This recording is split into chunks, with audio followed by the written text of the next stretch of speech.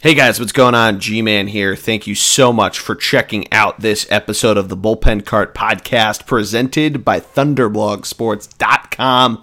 It is myself and Jared Barnes talking the first week out of the All-Star break in Major League Baseball. We get Jared's thoughts on the first half. We talk All-Star game since we haven't recorded an episode since before the Home Run Derby. We do some Phillies talk, some Pirates talk, stadium snacks, bleacher creatures. Then we field some questions from Matty D and Greg. It was a ton of fun to record. I cannot wait to hear what you guys think in the comments. Make sure to give us any questions that you guys have. Shoot us a DM, ThunderBLG on Twitter, Thunderblog Sports on Instagram and Facebook. Leave a comment on ThunderblogSports.com on one of our many great blogs. And make sure to let us know what you think. If you leave us a 5-star review, we will be sure to give you a shout out. We'll try to read the review if it's pretty funny. Try to roast us or give us something unique that way. But again, enjoy this week's episode, guys. Let us know what you think, and here we go.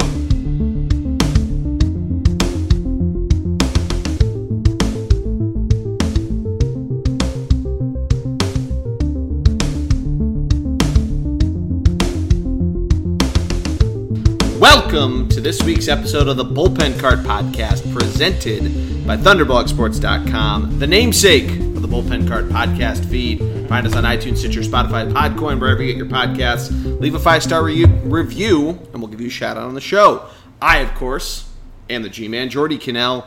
Joining me from the command center is my man, Jared Barnes. How are you, my friend? Jordy, how is you? It's another Thursday night here in Philadelphia. And another rainy Thursday night. And to ask our crowd here, our softball/kickball team, did we play softball tonight? No! That's right. In 11 weeks, we've played 3 softball games. Yeah. One of which I umpired and played. Never asked that question. I've gotten to sub in on some other games, so I've gotten to add on to the feed for myself. Other parks in Philadelphia allow beer, not the ones that we play softball at. So I've gotten a little bonus on my extra softball I'm play. glad you ended that with onus, then with That's all I'm going to say. All right, well, we're not here to talk about our softball team because that would be a very, very niche episode of the podcast. We are here to talk about baseball. First one since the second half started. Yeah. And Jared, we missed you on the All-Star Game pod. So what did you think of everything? First half, All-Star break? Give me your breakdown. So, as always, I will have to say with the first half, the hottest team in baseball, right before the All-Star break, in July, all time, is those battling Buccos. If you take a look at it, take a look at the stats. I don't have them in front of me. It's just interesting. Every single year, the Pirates are the hottest team in baseball before the All-Star break, and then they fizzle out. And that's all I can say with that. It's like, we're lighting it, cannonball coming through, and then it's a wet fuse. Since the All-Star break, that's about how we've been. Yeah. First half of the season, kind of what we talked about going into it. However, it's one of those where, we're here in Philly. We get to see what the Phillies have been doing pretty personally, which has been a great thing. I mean, pretty awesome. Yeah, opening day, they came out with a bang. They ended it with a bang when it came to the All-Star break. However, you look at the All-Star game, once again, the AL has come in and they are dominant in the All-Star game. Yeah, it's interesting seeing where the American League comes in because in theory, they obviously have the full-time DH, but in theory, you're still adding the next best reserve that wasn't voted in, so it shouldn't make a difference that way. But their starters came out a little better. Justin Verlander versus Hyunjin Ryu of the Dodgers, and I mean, they had the more timely hits.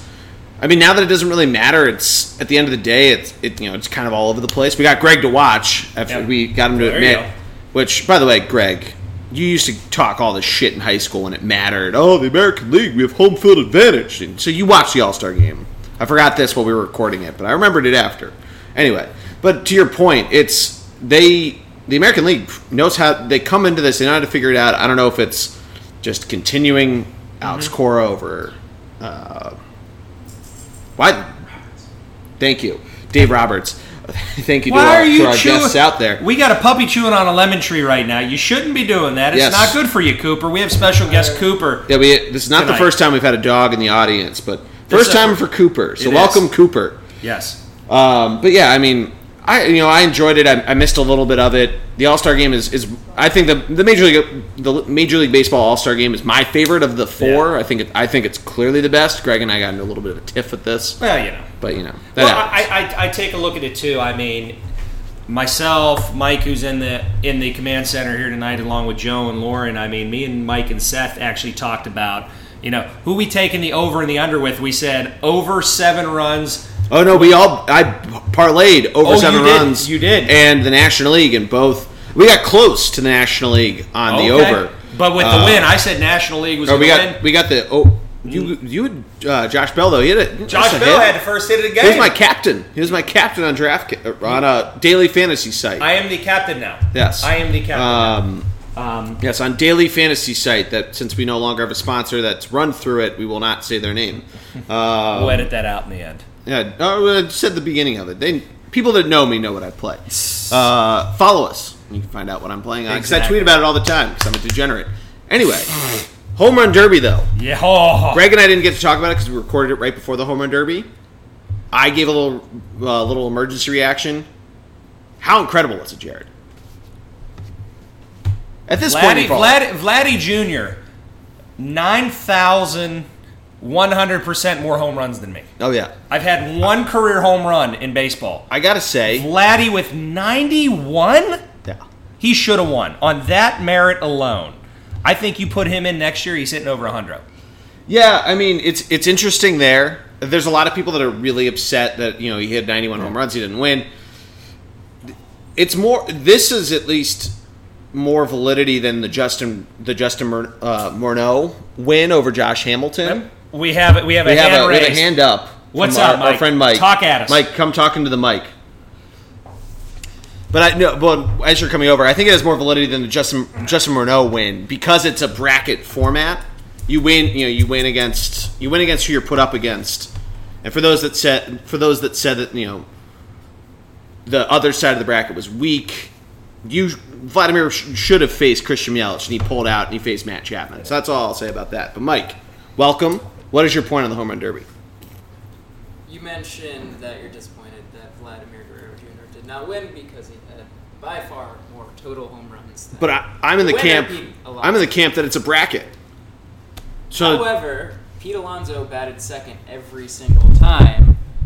Yes, and he never had to use his whole time. He never had to use his whole time because he won each round before the time ended.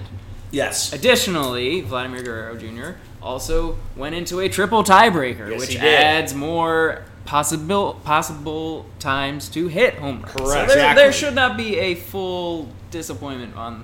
Oh no! It was overall. The night is what's going to be home run. The night is what's going to be remembered. Fantastic home run. And it's great for baseball.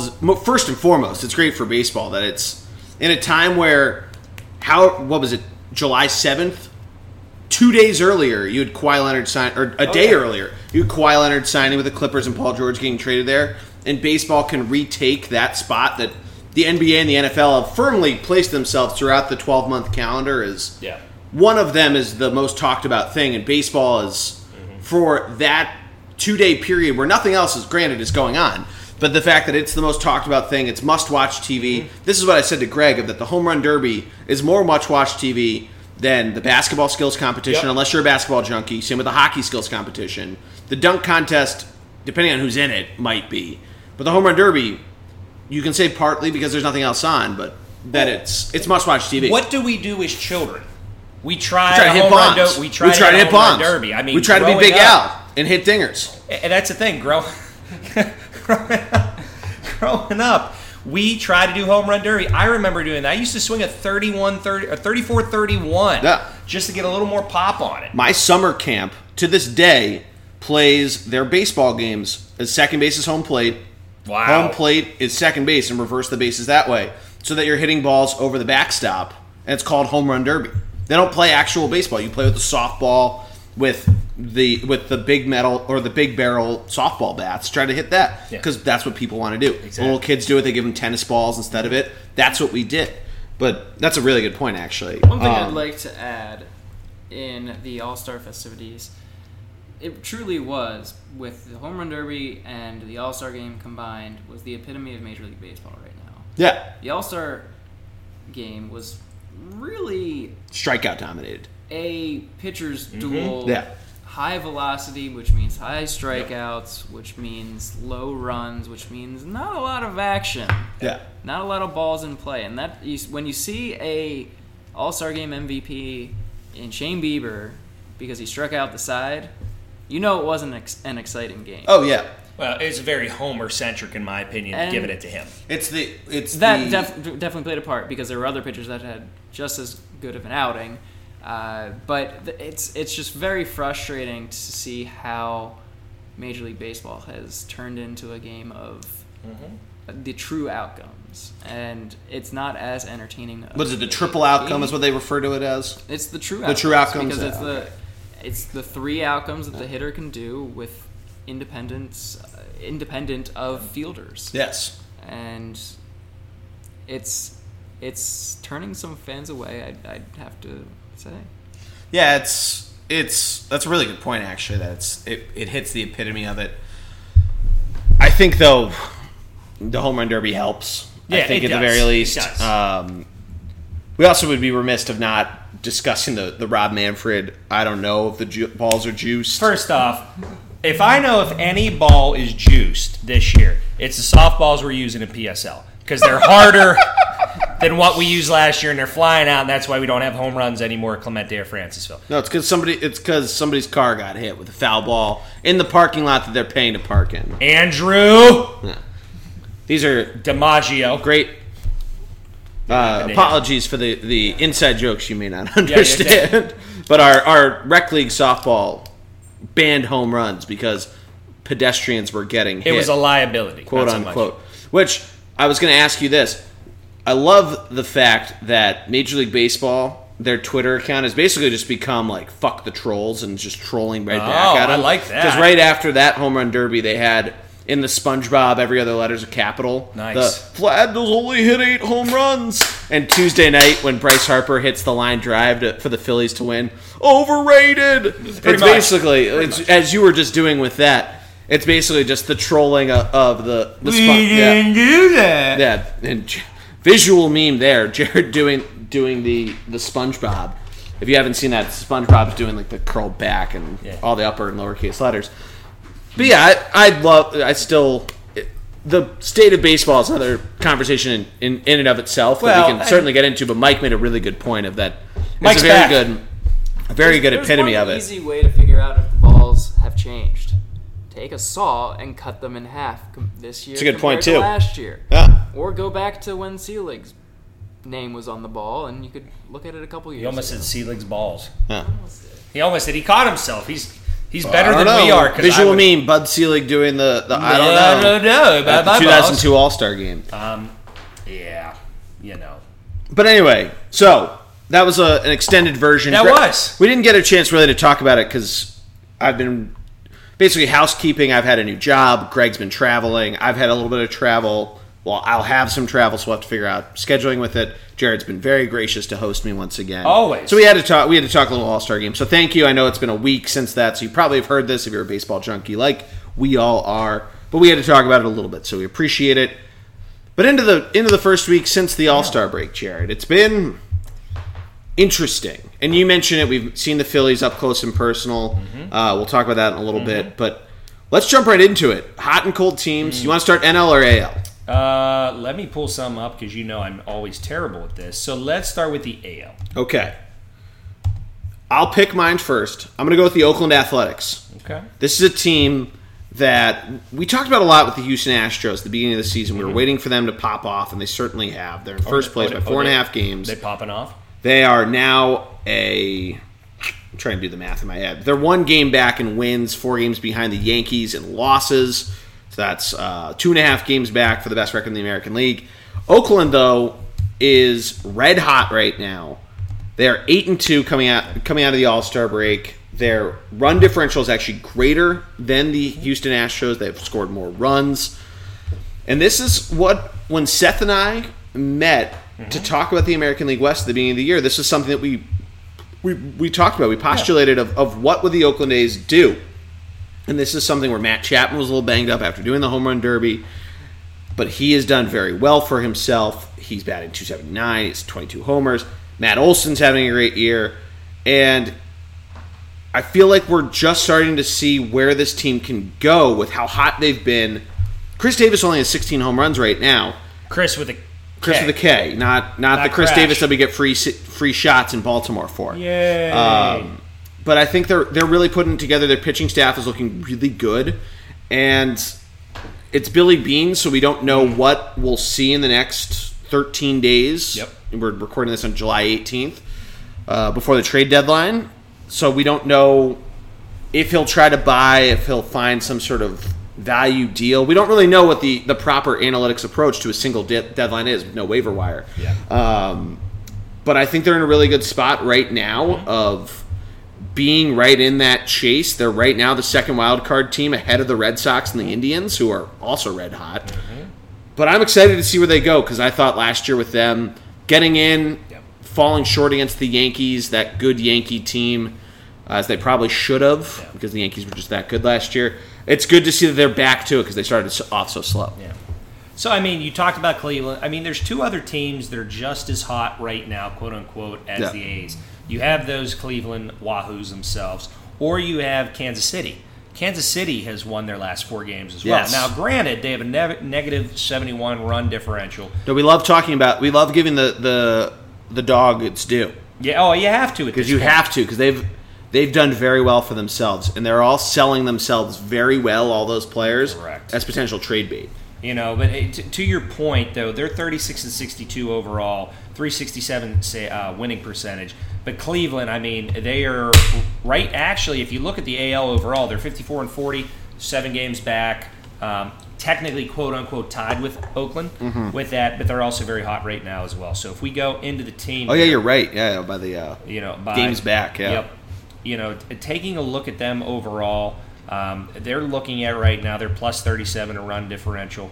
I always take a look at that. That's important to me. No, it's huge Yeah. because the expected wins-loss and the luck factor, which right now, if I had to guess, Yahoo does not provide that number readily available. But if I had to guess, theirs would be fairly high. But a lot of that is that their pitching staff was really banged up at the beginning of the year, and they were letting up a lot of runs.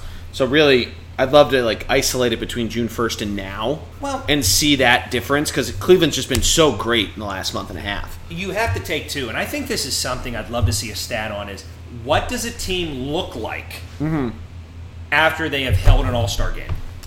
What do they get a bump from that? Or is it a negative turn on them? Because I know for the Pirates, when we held the All-Star game many moons ago, I mean, that's a big bump for the city. 2026 is coming up for the Phillies. That alone, that could be a big bump for them going into that season because America, or as Matt DiStefano, the fake Matty D, R.I.P. Yeah. R.I.P.I.P. Yeah. He's going to say freedom, freedom, and freedom in America going into that. What could it be? But I would be very interested to see, I'm trying to think right now as you're saying this. Almost like the home run hangover from somebody who's in the home run derby. Yeah, so the last 10. Yep. You had St. Louis in 2010. I don't know if they made the playoffs or not. They were not in the NLCS because that was Phillies Giants. 11 was, or St. Louis was 09. 10 was LAA. I don't know if they even made the playoffs. 11 was St. Louis. 11 was Arizona. 09 was St. Louis. St. Louis won in 11. 12 was Kansas City. They weren't good yet, but they won the World Series 3 years later. 13 was the Mets. They didn't make the playoffs. 14 was... I don't even know who else did in 14. 14 was the Twins. Let me do that. 15 was... 15 right, was the Reds. So we're going back to what? 09. 15 was the Reds. Todd Frazier won, and they traded him. All right, 09, Cards. Yep. Busch Stadium. 10. They were not at... And they were... I don't even think they made the playoffs. I don't know. We're just going to go. I don't know if the Dodgers beat them Papelbon in the first round. was in it. Yeah. Heath Bell. There you go. Heath Bell was a perennial all-star for a while. Let's see. The next year was your Los Angeles Angels of Anaheim. Which I don't think they made the 2010. playoffs in 2010. The D-backs was the next year in 11. They didn't make the playoffs then. My hypothesis is going south. 2012 was Kauffman Stadium. That was Royals. Kansas City. But you also have to remember, too, is that the Cardinals probably did in 2009 because the Cubs weren't good. The Cubs were coming off that really good team and kind of blew trust up. me, I know. Yeah. Who was third team was the Mets. The Mets weren't good yet. Wow, PNC Park was 06. Yeah, that was a while ago. Shit. That was so. The Yankees missed the playoffs in 08. So if we're going back to my battle in Buccos, it was PNC Park with the Pirates, then it was AT&T Park with the Giants, Yankee Stadium, and then St. Louis. Yep. That's right. They gave him 2 years in a row with the Nat because they used to alternate, Yep. and that was what broke it because they wanted to give 08 to And the then the Yankees. Angels, Diamondbacks, and Kansas, and the Royals, those were the last 3 years of the National League One. And ever since, it's been the American All League. AL. Then Yeah. you had the Mets in 13.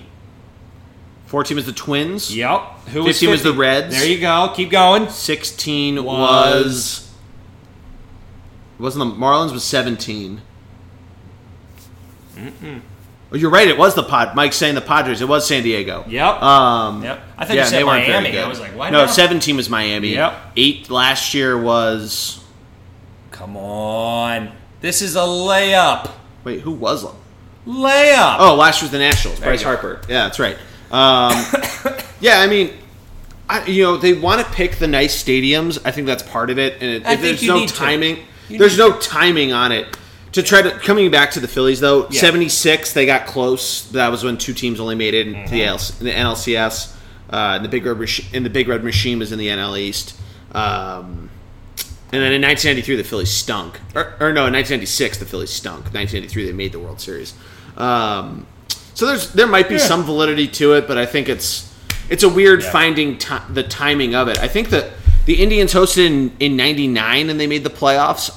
I don't know if they lost to the Yankees in the ALCS because the Yankees won the World Series that year, but there's some validity to it, I think. But I'd like to see I digress. but your point though, maybe it's not a championship, but overall wins and losses Definitely and above. getting into the playoffs since in the last 25 years, since the 94 lockout, no World Series. Yeah. I would like to see that stat as well because I think there's something there. Yeah. Because I think certainly having that and having the fan base excited around it, and you've seen it with the Phillies this year, they're up over 20% in TV ratings. Yeah. Their attendance, while baseball attendance might be a little bit of a dip, the Phillies is up, and I think that affects them, and it helps. It helps with the home records, and I think, to your point, coming all the way back to the Indians, this is a team that's finally getting healthy. Exactly. It's a team that they're 9 games above 500 at home, which is the best in the division. It's not the best in the American League by any stretch because the Yankees and 3 teams in the West, Houston, Oakland, and Texas, all are above 30 wins. But the best in their division, they just gotta. I mean, they're fine on the road. Minnesota's just playing that well right now, even though they've just lost 3 games in a row. Well, I think the other thing too is you never can give up on Tito. No, Terry Francona he's is gonna one figure hell it of out. a coach. Get them in the playoffs with the pitching staff they have, and if it's as healthy as it possibly can be, and all of their players figuring it out and getting it together. Because this is a team that we've seen very good in the second half. Yep. So this is a team I think you get them in the playoffs, you get them out of the wild card game, Yep. or even if they get past Minnesota, because now they're only they're within striking distance. They're 4 games back. So I think it's certainly something that they're willing and able to do. Yeah. Honorable mentions. You mentioned Kansas City. The Red Sox are up there too. The Yankees haven't yet cooled off. Kansas City or Tampa Bay, excuse me. Gotta hope that they hold on because they're still good right now, but last week was a little rough for them. So I think that we have conditioned air here. We got to go cold in the AL. Oh yeah, There's a couple. I'm gonna give you. We got 2 picks right now. Yeah. I'm gonna say, are we talking about the Chi Sox or are we talking about Seattle? Both are interesting ones to talk about, mainly because they have a lot of different options that could be dealt. Yeah, and I mean, if we'll just lump them together here Yeah. for our segment. Chicago White Sox, the last 7 they've lost. Seattle's lost the last 6. And other than that, I mean, there's no team that has lost more than 3. There's no good teams in the American League that we can pick, because that's usually where Greg and I, you as well, we like to try to pick the good teams and hold them accountable. Yep. Houston, Minnesota, 5-5, Yep. respectable week, respectable last 10. The White Sox, you mentioned it, last 7 losses. They're both 1-9 over their last 10. Yeah, and it's tough. They're both in precarious situations. Yeah, and that's the thing. And Seattle took a couple swings at some players, and I think you'll see them start to sell off more. The White Sox are in a... Well, Seattle came go? out so hot Yeah. to start the year. I mean, they dealt Jay Bruce to the Phillies. It's one of those where, okay, you got Jay, and he's coming and he's going, well, but when you start out that hot, it's very much a disappointment that they're where they are now. Yeah. You see it you see it a lot every year, though. There always seems to be one team. For up until 3 years ago, it was the Twins. The Twins were the team that will always be like 20-10 through April, and then would all of a sudden be 45-55 by the All-Star break, and you're like, oh, all right, that's what we thought. But no, it'd be 39-60 when you were so good, and the minus 109 run differential as we wave goodbye to Mike and Lauren, and thank Mike again for coming on. Bye, Coop. And to Cooper the dog. Thank you, Cooper, for your Yes. appearance on the show. But their pitching staff, Seattle's, is, I mean, I don't even know if this is what we thought it was going to be, because I don't know if you had lumped their pitching staff in front of me at the beginning of the year, that I would have thought that they would have, as a staff, a 5.36 ERA. Yikes. Would not have thought that. I mean, a lot of this is tough. So they're not any of the ones that I'm thinking are getting moved. From this team, I think you might be able to see maybe D. Gordon gets moved, an older guy. Maybe you got a guy, a AAA prospect for him, or maybe another bench player. Go him for a bench guy. Ryan Healy, a guy they took a flyer on a couple years ago from the A's. He's not having the best year. He's batting .237, but 7 homers for him. You wish he probably hits some more. I know he's been a little banged up, but he could be a good bench bat, a good pinch hitter guy. And the idea of what the Phillies thought Jay Bruce was going to be, and then that turned into a starting role because of injuries. I don't know. It'll be really interesting to see how they approach it, because they've had this kind of, I don't want to say rebuild on the fly, but they've had this very intriguing approach. They obviously got so close last year. Yeah. And now you come out of a series against Oakland where you get absolutely shellacked. A series in LA of A where you get shellacked. Now you face the Angels again, where all of a sudden... Well, with LA, I mean, they're 50-47. I think because of the death of their teammate, that's really going to be one thing for the rest of the year with Skaggs. Yeah. I mean, that's going to propel them. Yeah, we can just jump into it now. The Tyler Skaggs combined no-hitter on Tyler Skaggs night. Like, whoa. One of the greatest nights we'll probably see, just in terms of the stars aligning. Yep. It doesn't matter if you believe in a higher power or not. All the numbers that line up for it are just incredible. Well, I also look at the sheer fact that Trout wore his number in the All-Star game. Yep. You want to talk about good dude, dude Mike. So I want to look up, speaking of that, there were a lot of guys that wore a 45 patch for him, and there were some that weren't. Oh, I didn't realize that. There were some that weren't. Really? Clayton Kershaw is the one who I noticed was not wearing it. I would like to try to keep a patches versus non-patches All-Stars, which, granted, is not the greatest it's not like it's not the greatest sabermetric stat to track, because there's all sorts of guys that make the All-Star team that had a great first half and then just fizzle out, whether they were in the home run derby or not. But so that wasn't a patch that everybody. I didn't realize. Yeah, there were some that had it and some that weren't. Kershaw was one I remembered seeing did not. Whoa. Yeah. Okay. I don't know if it's a uniform snafu, like how JT Realmuto didn't have a Phillies helmet. What? I didn't even notice that. No shit. Yeah, so JT Realmuto wore 3 different helmets. He wore a Cardinals helmet with a Phillies decal over the STL. He wore a Braves helmet that was just blue with the Phillies decal over it. So he wore it very noticeably 2 different. Yeah, Cardinal red, navy blue. And then I forget what the third one was, but he wore 3 different helmets as the night went on at the All-Star game. So I don't know if it's that, if it was just some sort of, the guy didn't get the patch to wear or what it is. So have we found out yet what I'm not going to speculate on this, but is there any cause of death that has been put out yet? I'll look up the toxicology, but yeah, I mean, just to is that maybe why Kershaw didn't want to wear a patch? Not to speculate once again. Well, there was no sign. I know there was no signs before the All-Star game. Yeah. But I don't think it was that. I know the toxicology report I think came out over the weekend. Oh, really? But there was no foul play and none of that. No drugs caused there. But we don't need to speculate anymore. Yeah, no. Yeah, those are good. Those are good cold pick teams. Is there anybody on the White Sox you think is probably going to be dealt? I feel like Jose Abreu might get. Yeah, I mean, get some action. I feel like they have a lot of young guys on that team that they probably don't want to break up just yet. But yeah, I don't know. Jose Abreu maybe gets moved. They're not letting go of Yohan Moncada. Maybe John. No, they're not. They're not. Nobody's taking fucking John Jay. John Jay, the guy from the Revolutionary War. Yes. Oh, wow. One and the same. Fuck. I'm trying to look. Yeah, they're not trading Tim Anderson. Ryan Goins, no. Jose Rendon, no. Even Jose Abreu, he's only been in the league for 5 years, so maybe they don't let him go and try to flip him. Yeah, they're not letting Jimenez go. Yeah, I feel it'll be really interesting to see how the White Sox fielders go. I feel like on their bullpen, they could probably trade Kelvin Herrera. Okay.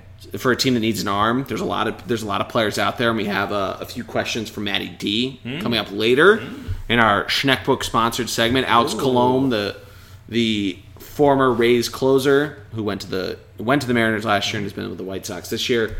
I feel like he could be on the move. Ross Detweiler, who I didn't even realize was on the White Sox at the moment. Another guy that probably could help somebody out. Maybe. I mean, you're taking a flyer on a guy like that. Yeah, I feel like more pitching than... Because offensively, I think they'll eventually figure it out in a couple of years. But that's a really good pick because they're into this precarious spot now that they're 42 and 51. Yeah. The playoffs are quickly fleeting away from them, especially when you were so close to 500 coming out of it. But this is what you see every year after the All-Star break. A lot of teams just come out flat, and all of a sudden you see them sell. I'm frankly surprised we haven't seen any blockbuster trades yet. It's July 18th, one trade deadline. I thought last week that maybe a team would outplay themselves and outbid themselves to think, all right, we need to get a trade done quick because we're going to come to July 29th, July 30th, July 31st. We're going to be in a bidding war with somebody, so we might as well just try to buy it. We take the buy it now price before the bidding price goes above it. Put it in eBay terms. I mean, I really don't know, Jordy. It's one of those, like, our prospective teams could go either way, and we'll get into that here in a second. But yeah, it's a real interesting season when it comes to that. Really, I think the fireworks, to be quite honest with you, they've petered out already because you had Manny Machado and Bryce Harper. Yeah. I don't think there's going to be much more this year, like pew, like when it comes to the trade deadline. I really don't. There's going to be some big names. There'll be a few that'll be thrown around, but you're right. There may not be. And this is something that I thought too, because you've seen in the last 7 years since the second wildcard team, slowly but surely you saw trades be delayed. Justin Verlander was a waiver trade. He was traded in August. Last year, the old Josh Donaldson thing with the Indians. So now with having just one trade deadline at July 31st, you have these teams that think, all right, it's think or swim. Or think, swim, or dive. Wow. You either, I don't know. I was trying to use financial terms and I fucked it up. But but a team like the Pirates, who are sitting right now at 45 and 50, who push comes to shove, you're 6.5. You've had fits of brilliance. You're 6.5 games out, which you're closer to the NL Central crown than the Phillies are, who are 50 and 47. Yeah. You could think, fuck it, we're not selling any of these guys, and we're just going to go for it. You could certainly do that. And you absolutely have the right to, and you don't get that extra 30 days to see, all right, we're really out of it.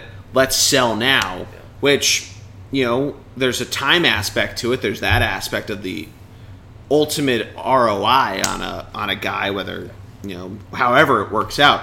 But I think it's going to be really interesting, and it's either nothing's going to happen or a lot's going to, and there's no middle. It's kind of coming back to what Mike was saying with the true outcomes. There's not going to be these trading bench players or trading a AAA prospect who's next year or 2 years ready for a guy that's maybe your platoon right fielder, platoon third baseman, whatever the fact might be.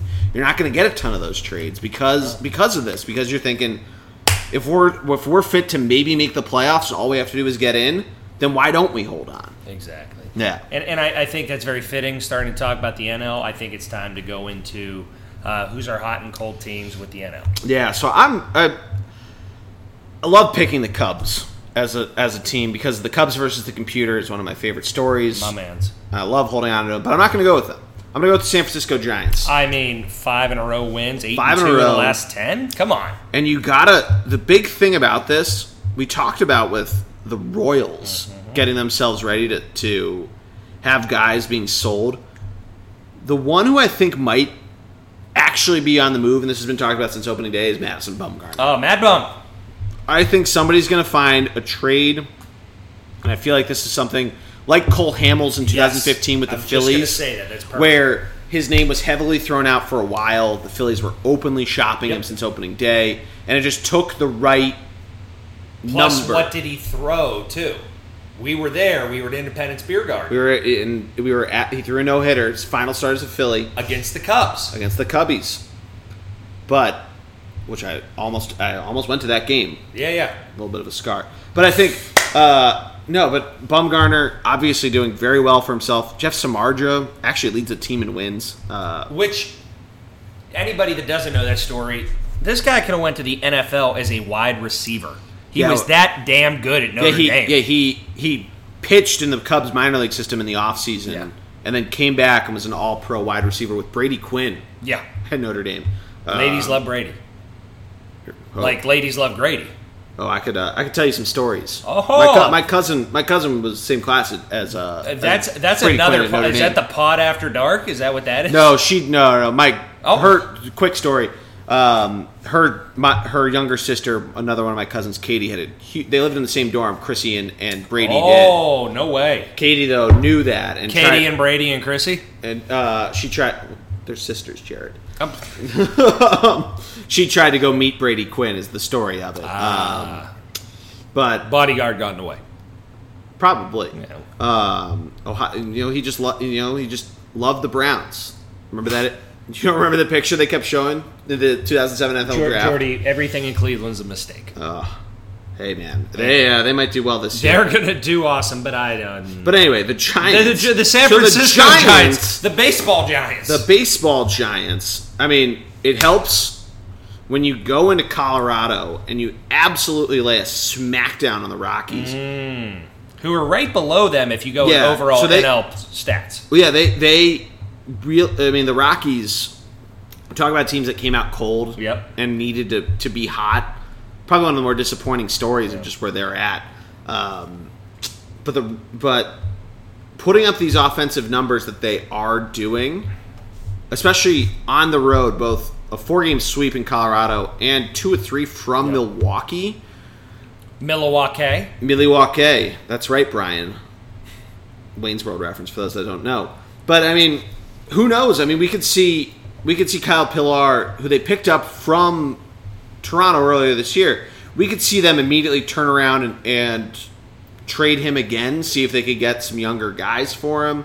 We could see a lot of different moves. They're bringing up some of their younger guys like Mike Yastrzemski, who he's doing really well. He's been 257, 25 ribbies in only 44 games. So good on you, mate. Even the Kung Fu Panda having a good year. Oh, there he is. That's the Greg stat. He prevented them from getting the number 1 overall pick in 2018 by hitting a walk-off home run in 2017. Greg does not like the Kung Fu Panda. I'm sorry. Some people have a resurgence, like the Milkman, but that's a different story. That's true. But, I mean, to get back on topic, I think a lot of these names I feel like are going to be thrown out, and we're going to hear a lot of it. And the Giants might be this focal point of where trades, whether it be straight up 1-1 team or a 3-team deal or even a 4-team deal, I feel like they might be a focal point there. They have a lot of guys that have been in and out of lineups and in and out of their AAA team in Sacramento. Yeah. Will Smith is probably one of the more heavily coveted reliever arms. And we've seen him pitch recently, and he's damn good. Yeah, he's very good. I mean, Madison Bumgarner is probably if Robbie Ray is actually on the trade market, which is heavily rumored, he probably is number one from Arizona. But Madison Bumgarner, you've seen what he's able to do in the playoffs. 3.86 ERA, so he's not the mad bum of old. The dirt bikes got him, I guess. But that's rough. That is rough, man. Yeah, so we'll see. Yeah. So if I had to go with the team, so your hot team. They're closer to the end of the overall standings, but I mean, you win 4 in a row. The New York Metropolitans. Another one where you Pete Alonso with the home run derby win. Yeah, riding that high. But the big thing there that you have to give them a ton of credit for is where they did their damage. Uh-huh. They've done it cross-league. They did it in Minnesota, a team that's very good, a very good home team. They took 2 or 3 from Miami, a Miami team that... They're the 3rd best team in the AL. Yeah. The Twins. And then they take 2 or 3, or they take 2 from the Twins. One of which, very, very big staple yesterday, 14-4 win. Which some internet friends of mine were at both games. The Rob and Akiva crew. Anybody that listens to that's listening to this, shout out to you guys for being there. But yeah, now they go to San Francisco. Yep. Probably a showdown starting tonight in about 20 minutes as we're recording right now. A showdown that might see some guys that get moved. We'll really see. Mm-hmm. Zach Wheeler went down this week, so who knows if somebody will trade for him. Get him, try to get him for that playoff run. It'll be really interesting to see where the Mets go. That's a really good pick for a hot team, Jared. Yeah, and I mean, with the Mets, I mean, it's one of those where, they did their damage on the Phillies.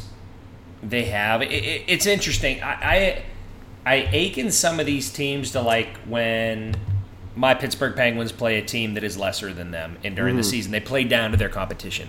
Instead of what they really have on paper, just go out there and hit the ball. Go out there and field. Don't think about things. The real problem for the Mets is that their bullpen's god-awful. It is. And their bats are either really young, like a Pete Alonso, or a lot older, and thus just show a lot of inconsistency. Yeah. I mean, you can talk about the June gloom.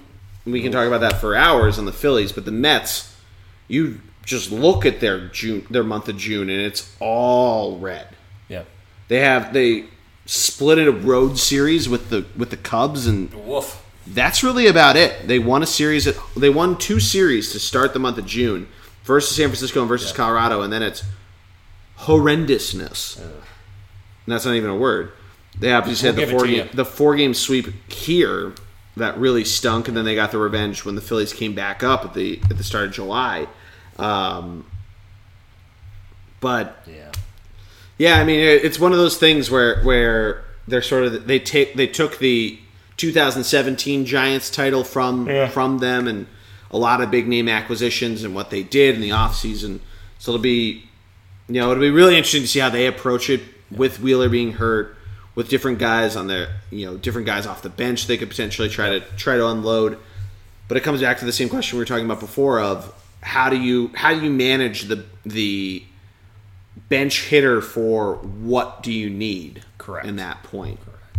And what I'd like you to do is going into cold players. You pick the team, and then I'm going to pick my team, and then go into our next segment after that because it's a twofer. You want me to pick my team first? Yes. Okay. For NL, I'm going to go for cold team of the week. We talked about the Rockies a little bit. We might as well just talk about them a little more. 2-8 in their last 10 games. Really, kind of what 4 in a row loss-wise. 4 in a row loss-wise. I mean, their pitching staff is what we've thought for the last 2.5 years that we've been doing this podcast that their pitching staff is going to be just awful. Correct. And they've been terrible. Well, you can have teams that can hit well. You can have an all-star third baseman. You can have all these things. But unless you have pitching. The best third baseman in baseball. Big Nolan Arenado, true third. Let's put it this way. As a phrase I saw once when it came to drinking, take a pitcher, it'll last longer.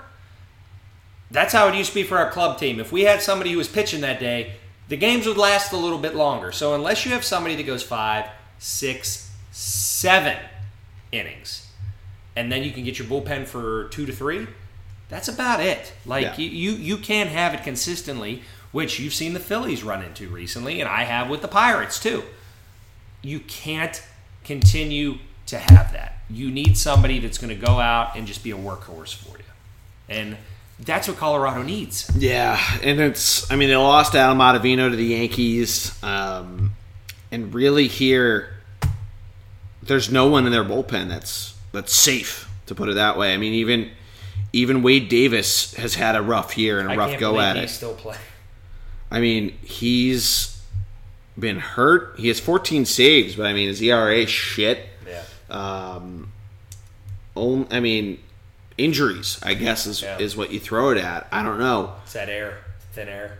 That's certainly a lot of it. You expect them to let up more runs, but when your leading pitcher is John Gray and his ERA is 4.11. Oh, that's nice. The next lowest starter is Marquez at 5.12. Yeah. It's just tough. It's tough to have that, especially when you have these dangerous hitters that we were just talking about. Charlie Blackmon's batting 318. Yep. Nolan Arenado, 307 with 21 homers, 71 RBIs at this point. David Dahl, 303. And everyone else, there's a lot of guys batting above 275, and it's just a shame that they can't really get this thing going and that their pitching staff is hindering them. I don't know if you hear any of these names out there, because you can certainly just run this back, try to get a bullpen arm and another starter next in the next free agency period, and just run it back. See if the Dodgers can hold on to anybody. Yeah. The rest of the division, except for maybe San Diego, isn't really going to get that much better unless San Francisco's team really explodes with those young guys. We were talking about a little bit, but I don't know. Arizona's a team that probably won't fall into either hot or cold category, but we mentioned Robbie Ray. There's other guys that they could probably throw out as well on the trade deadline.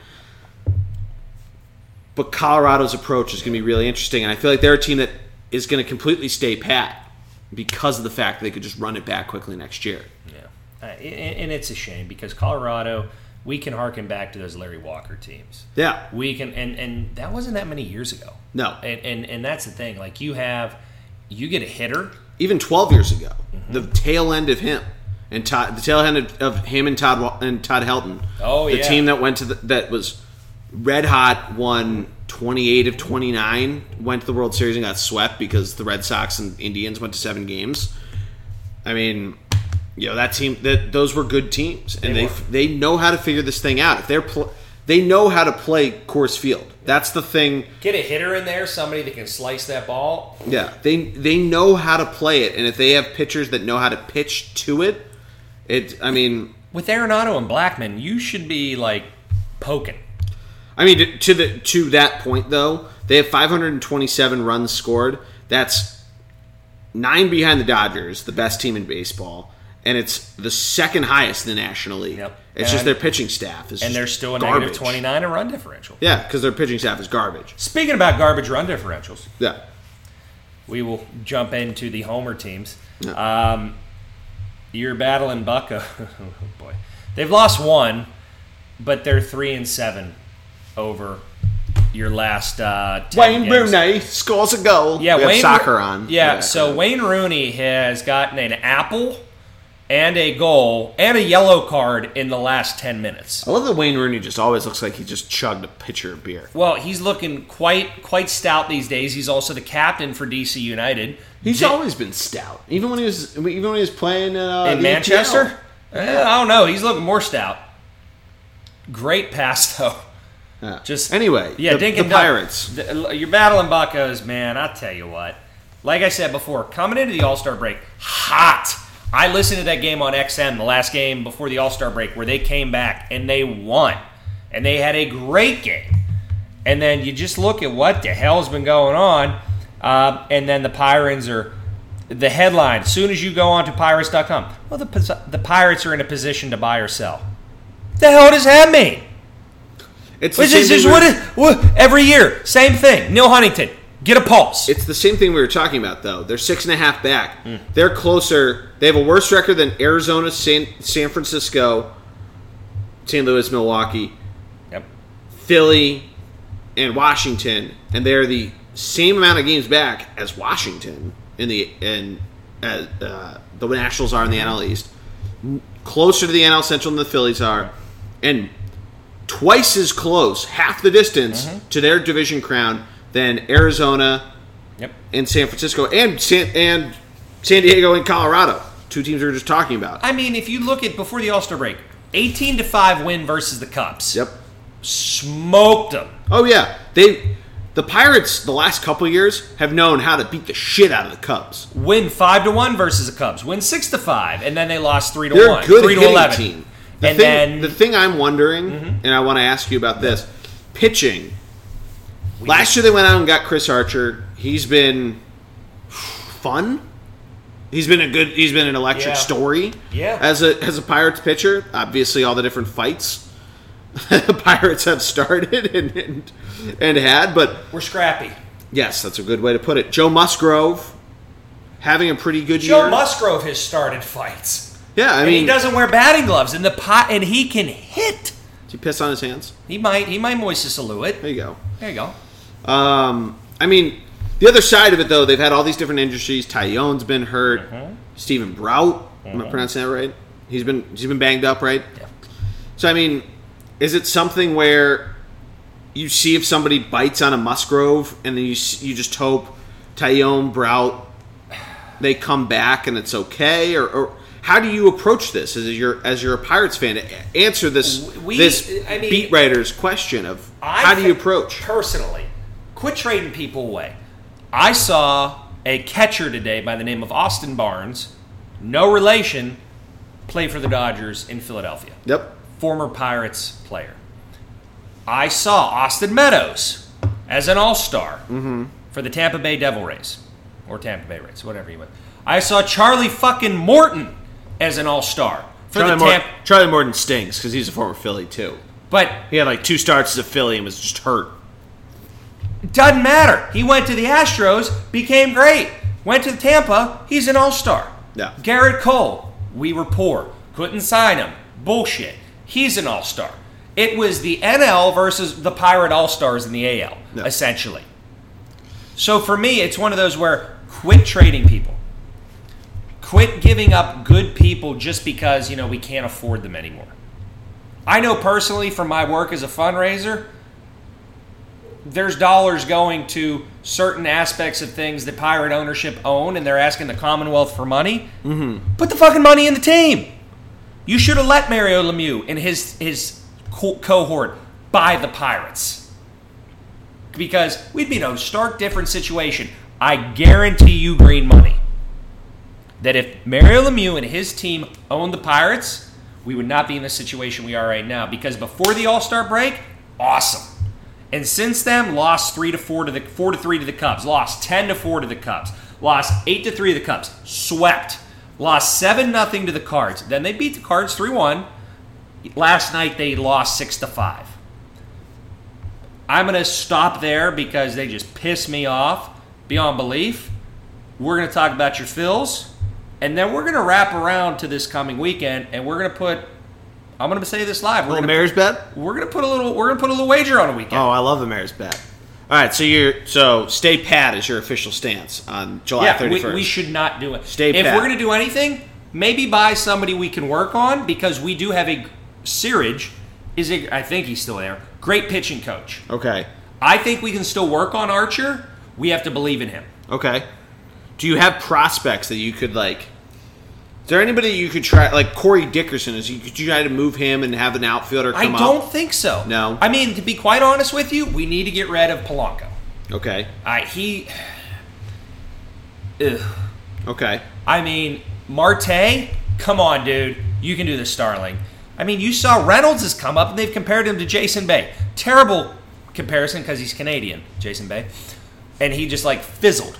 Sure. You got Tucker. Tucker's having a good season up. Jung Ho Gong. I mean, he can come through and have it good. I mean, he's lucky they brought him back after the DUI. No. This team has a lot going on. There's a lot that can be done there. Quit selling them short and grow them. Yeah, I mean, it's interesting how teams approach it, because as we move to the Phillies, there's an article about the lack of homegrown players and all this stuff, different guys that they've acquired in trades and all this different stuff that's been talked about. And it's the Phillies obviously in the last 10 years have made a lot of aggressive trades, and that's why the last 10 years you haven't had a ton of different guys that come up, but every so often you have the J.P. Crawfords, the Michael Francos. The guys are supposed to be the next great this position and fizzle out. You have your Reese Hoskins, you have your hopefully Scott Kingery's that will flourish into the next great that position. Yep. But talking about the Phillies post All-Star break, two pretty shitty losses against the Nationals. Oh my God! Friday was tough. They couldn't get anything going offensively. Saturday was even tougher, a 4-3 loss. They had a couple opportunities to put it together and just couldn't. Sunday, they really got it together, figured it out, and Monday, the only worst loss was the softball game I umpired that ended at 24-2. Yeah, we're just going to... I mean, the Phillies have this, and they've shown, and granted, it's been a lot in the month of July of two big losses to the Braves right before the 2-3 from the Mets, right before the All-Star break. But the 16-2 loss is just tough. I mean, you got it all out then. Tuesday is what I want to talk about, though, because Tuesday, you had this back-and-forth game. I got home, and I turned the game on, I sat here, and we were reading our text message chain between you, myself, Mike, and Seth, and went, shit. And Hector Neris, as the YouTube guy kept calling him today, blows the lead. He is a worse bum, to quote the guy that was talking to me on the subway today as we were going to the game, that bum Kapler. Neris is the worst bum in the world. He is a terrible pitcher, and then for Kapler to say he's the best pitcher in that situation, no. Yeah, so as a background for those uninitiated on the Hector Neris situation. Christ. Hector Neris has been on the team for 5 years now, I don't even care. And has been closer, setup man. Last year he really sucked. Got sent down to the Iron Pigs. Was brought up out of necessity. Had a really good final month and a half, and actually looked pretty good to start this year. And then all of a sudden, ultimate announcer's curse. Hector Neris blows a save about 2 or 3 weeks ago. Has not been the same since. His splitter has not been found, and the same thing happened Tuesday. He blows the lead, and hung a really bad pitch to add insult to injury, beans David Freese. Which I don't believe he did on purpose. I honestly don't think he did on purpose. It's a wet night. You can say any of that shit. We don't know. We aren't going to say anything there, and we're going to circle back to it in a second. But the Phillies grind back. Pull out the win 9-8. I mentioned Bryce Harper's hard hit. Yes. They win 9-8, a show-me win. Mm-hmm. Granted, last night they lose 7-2. Wednesday night, weird rain delay game, a weird rain delay series. Then today, Jared, you were there. I was there for the first six. But another grinded out, comeback from behind win. Granted, Neris lets up a home run, but closes the game out. It was 7-5, and Neris let up a home run. He had the first 2 outs. I think it was 1-1. I don't think he had the Dodgers down to their final strikeout. Lets up a home run, gets the final out, and then there's a little bit of a verbal tussle. Oh, there was. Yeah, Hector Neris. Apparently, either someone from the Dodgers dugout yelled out "fuck you" and he yelled out "fuck you" back, or he yelled out "fuck you." But there was a little bit of a verbal tussle. So so he's appealing his suspension. He's appealing his suspension, so he's allowed to pitch. Whoa, wait a minute. That's a great point, because they said he wasn't going to appeal the suspension. Yeah, actually, that's a really good point, because we didn't even mention that. He beans David Freese and gets suspended for 3 games because of it, and he appeals the suspension, so he's allowed to pitch today, and he closes it out, which you know what? At this point, David Robertson hurt, Pat Neshek hurt, Sir Anthony Dominguez hurt. You don't have anybody else that can actually close out a fucking game. I don't Roman want Quinn. Yeah, you might as well put Roman Quinn in there. I don't want Juan Nicasio. I don't want Adam Morgan. I don't want fucking any of these other guys. Ranger Suarez picked up his second win of the season. I don't want him fucking closing out a game. I mean, he had a good 2 innings today. Yeah, he did have a good 2 innings. It's a very good point.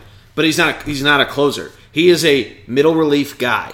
Or a potential starter, opener, however you want to use him, because the Phillies have tried all of this shit throughout the year. Yeah. But it leads me into just the discussion that we were kind of talking about before of bullpen arms. The Phillies are certainly in need of that. They're certainly in need of actually replenishing their bench because they keep trading for guys. Yep. Jay Bruce, who's now on the DL. Yeah. Brad Miller, who started today because Michael started the last 2 games. Or no, today he pinch hit. But he started 2 nights ago because Michael Franco wasn't hustling the other night. They're going to be very active at the trade deadline, and it leads into a couple questions that Matt had. One of which was why have the arms been thrown out more versus position players? And I think to answer his question, I think because bullpens between the Phillies, the Red Sox, the Cubs, I mean the Dodgers are fine, the Yankees are fine. But so many teams, the Astros are fine. So many teams out there, and we've seen this in the last few years. Since the Royals made the World Series 5 years ago, especially since they won it 4 years ago, being able to have that 7th, 8th, and 9th inning go-to guys, showing that ability and having confidence in your bullpen, I think has become one of the greatest premiums that you can have as a baseball team. The Phillies absolutely don't have that now. A lot of other teams in baseball don't have that. And I think that's the answer to the question. And it really comes back to the stay pat versus trade. Because in the middle comes those bench bats that we saw the Phillies actively going out to get. Like Jay Bruce, like Brad Miller. Who is now hurt. Jay Bruce, yes. He's on the 10-day Center IL. oblique. Which, to quote Matty D, he said it did not look that serious, and then he obviously went to the DL. So hopefully it's just a 10-day on-off the IL stint. But this team, I think this series, it showed some moxie from this team. I agree. And it's one of those, Jordy, where this team needs to show some. There needs to be some emotion. Yes. 1,000% agree. I don't believe, and this is my opinion, I don't believe that Gabe Kapler is the issue. No, the people that say fire Kapler are being complete idiots. I mean, I have the Gabe Kapler Philly.com or Philly magazine article up, and I'm still reading it. It's either sports talk radio just trying to fucking stir all the shit up, the Angelo Cataldi 94 WISP guy, or WIP, excuse me, who has his weekly conversation, basically just wants to troll him every week. You know. You know, that's what he does. He's a douchebag. I mean, here's the thing. Kapler is a weird bird. He's a horse weird of guy. a different color, but he's very cerebral. Yes. And there's the whole sketchy thing that Kapler and Klentak, the GM, got extensions without it publicly being announced, which it sounds sketchy. Both of them are doing fine jobs. I would hold Klentak a little more accountable, but I would agree. But he had a great offseason. Great offseason. I think the fact that Bryce Harper had a awesome series against one of the best bullpens in baseball in late game situations. Still a bum. Some of the best starters. Still a bum. We went back to the MLB. The trolling. Overrated. But he had a great series. You're seeing the bullpen at times figure itself out, but you really need... Yeah. Ben Davis made a fucking comment on the YouTube broadcast. Ben Davis, normally on NBC Sports Philadelphia, of that 2 earned runs by the bullpen is a win. What? Exactly. That's the situation the Phillies bullpen is in. Greg and I, in opening week, I said the Phillies bullpen is going to be a topic of conversation every week that we talk about the Phillies. It holds true. And until you figure out getting a Will Smith, getting a... Philly Will Smith? It'd be a perfect reunion of bringing him to Philadelphia. And Jazzy J. That is the sweetener. Does Kapler toss Jazz out of Citizens Bank Park? Could we get a graphic of that? I like how you think. Yeah. I mean, I don't know. Is Is it R.I.P. Uncle Phil? Is he dead? I don't know. Let's not even put that. Yeah, I'm not even sure. We're not even. Hopefully he's not, because Uncle Phil would be fun to have at a Phillies game. But long story short, the Phillies come play the Pirates this weekend in Pittsburgh.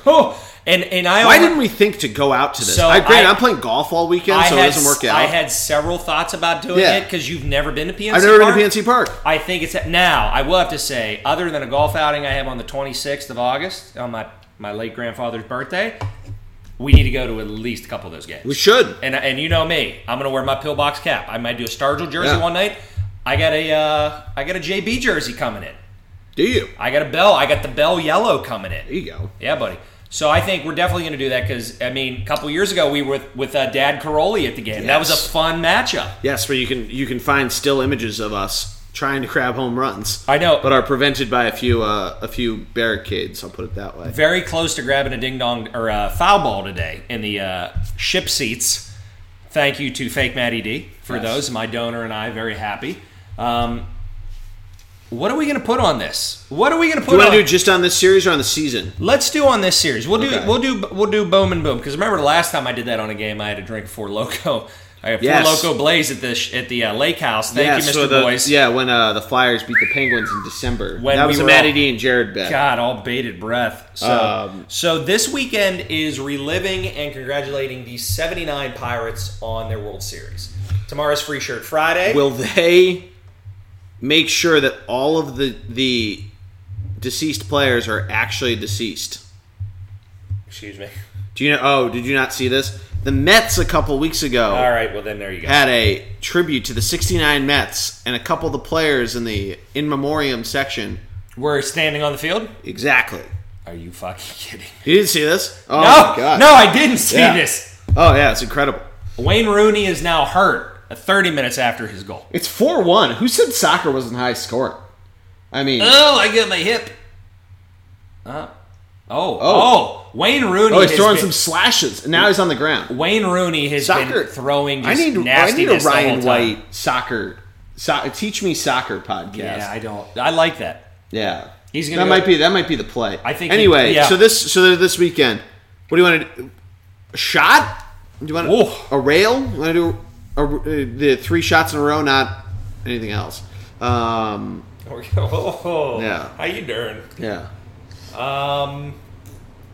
What are you thinking, man? This is on with all 18 people to listen to us, or more. Yeah, let's be positive here. You're on. You normally bring the numbers. I got us another guy tonight. You bring in the noise. You bring in the funk.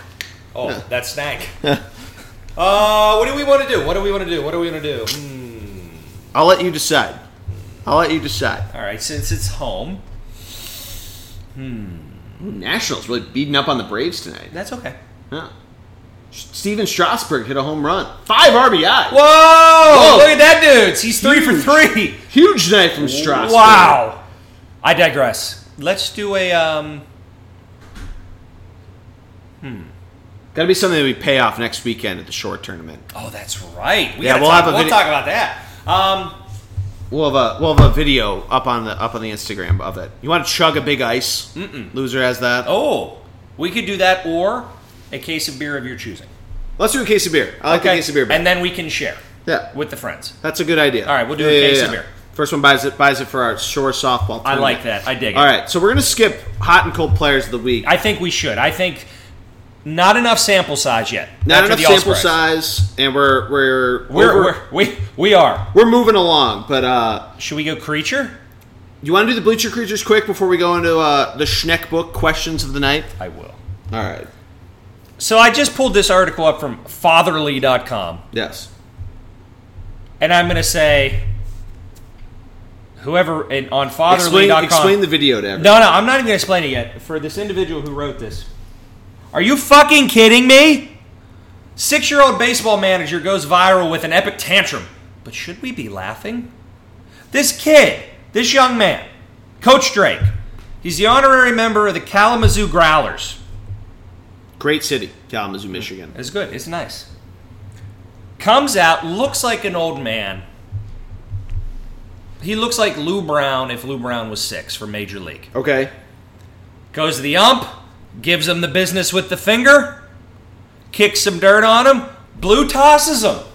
Does the Joe West? Does the Jared Barnes? You're gone. You're beat. Whoo!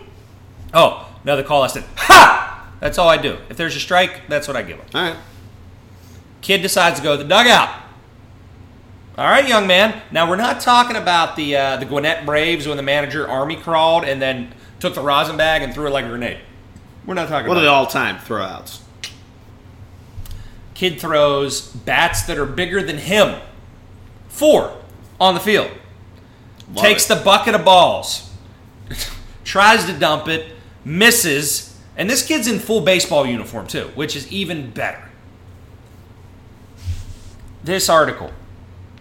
To the individual that wrote it, I understand why you wrote it. While the intentions behind the video and Drake's position on the team are all in good fun, it might not be sending the best message. All right, buddy. Okay. Ma'am. It's a ma'am. Oh. It's a ma'am on Fatherly. She can be a buddy. She can be a buddy. She can be a pal. She can be a friend. Guy. I'm not your guy. So, in my opinion, if you were taking... I don't know the whole background on why this young man's on the team. I'm not going to speculate. I'm not going to do anything with it.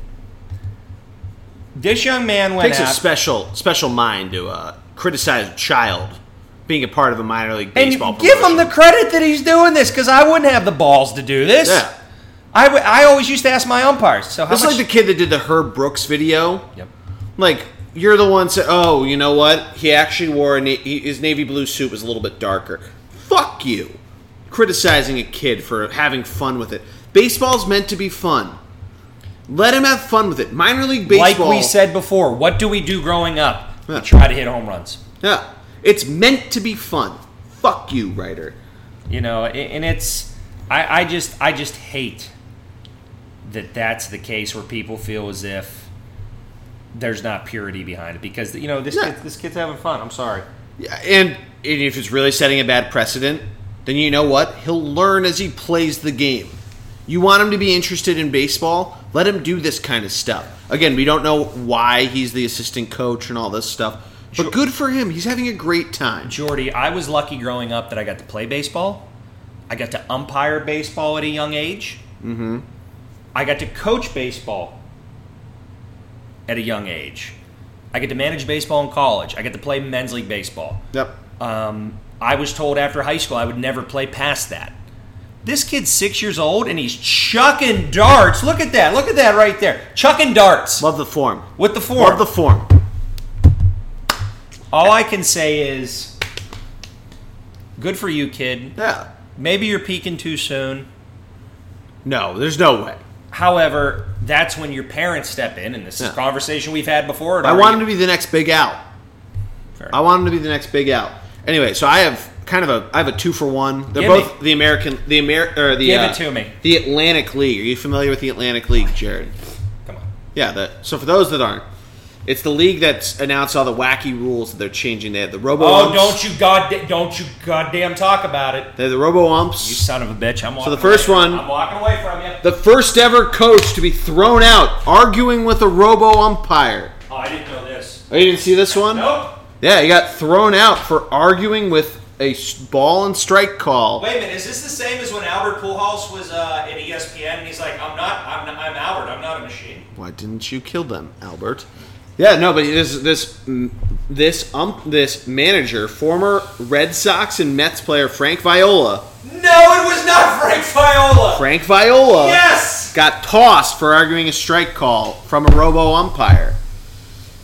Jared, this is supposed to be the same technology that Wimbledon uses to call a ball in or out. I would assume it's the same kind of shit that got Michael Phelps that one awesome gold medal in that relay race. Not bad. Arguing with the machine. This is Cubs versus the computer. Marshall versus the machine. John Henry. I was about to say Henry Aaron, but he might still argue against his printer. But a great moment.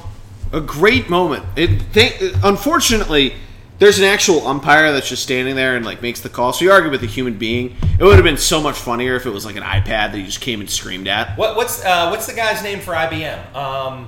Watson. You're arguing with Watson. Have you ever seen the South Park where Stan he's on the broomstick and he's controlling an iPad on a go-kart or on a RC cart. Jordy, tell me your second one is the one I'm thinking of because I want to sucker punch you for it. Yeah, so they have a new rule in the Atlantic League. So basically, Jared, you know this and you're upset about it, and I'm glad you are because the jury's out for me. Theoretically, it's very interesting, but I think I don't like it.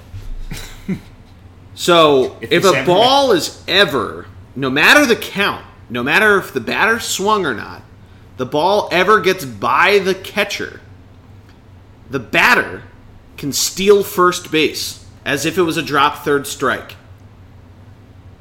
The rule came into play for the first time this weekend. The ball got past the catcher, the batter decided to run, and he reached first base aboard with a stolen base. So, my question is it a tag or is it a force out? I would think it's a tag because it's a stolen base. The reason why it's intriguing to me is that it forces a catcher as well as the pitcher to catch the ball and pitch the ball? To play their position at all times rather than when there's no base runners on, to then just you can throw a little bit more of a waste pitch curveball. You can throw a little more of a in the dirt changeup. That's the only reason why it's intriguing to me. It's crazy because it's completely changes the fabric of an at-bat and how all that works, and thus you can't, as a pitcher, use that strategically of having a changeup that drops in the dirt that your catcher, especially in a minor league, that may not be the greatest fielding catcher ever, and hence why he's in the minor leagues for however long he is. But to see this actually come into play, because it takes a lot of cojones to try to pull something like that off. And you did it. Good on you, minor league player, for actually stealing first base. So why do you hate it?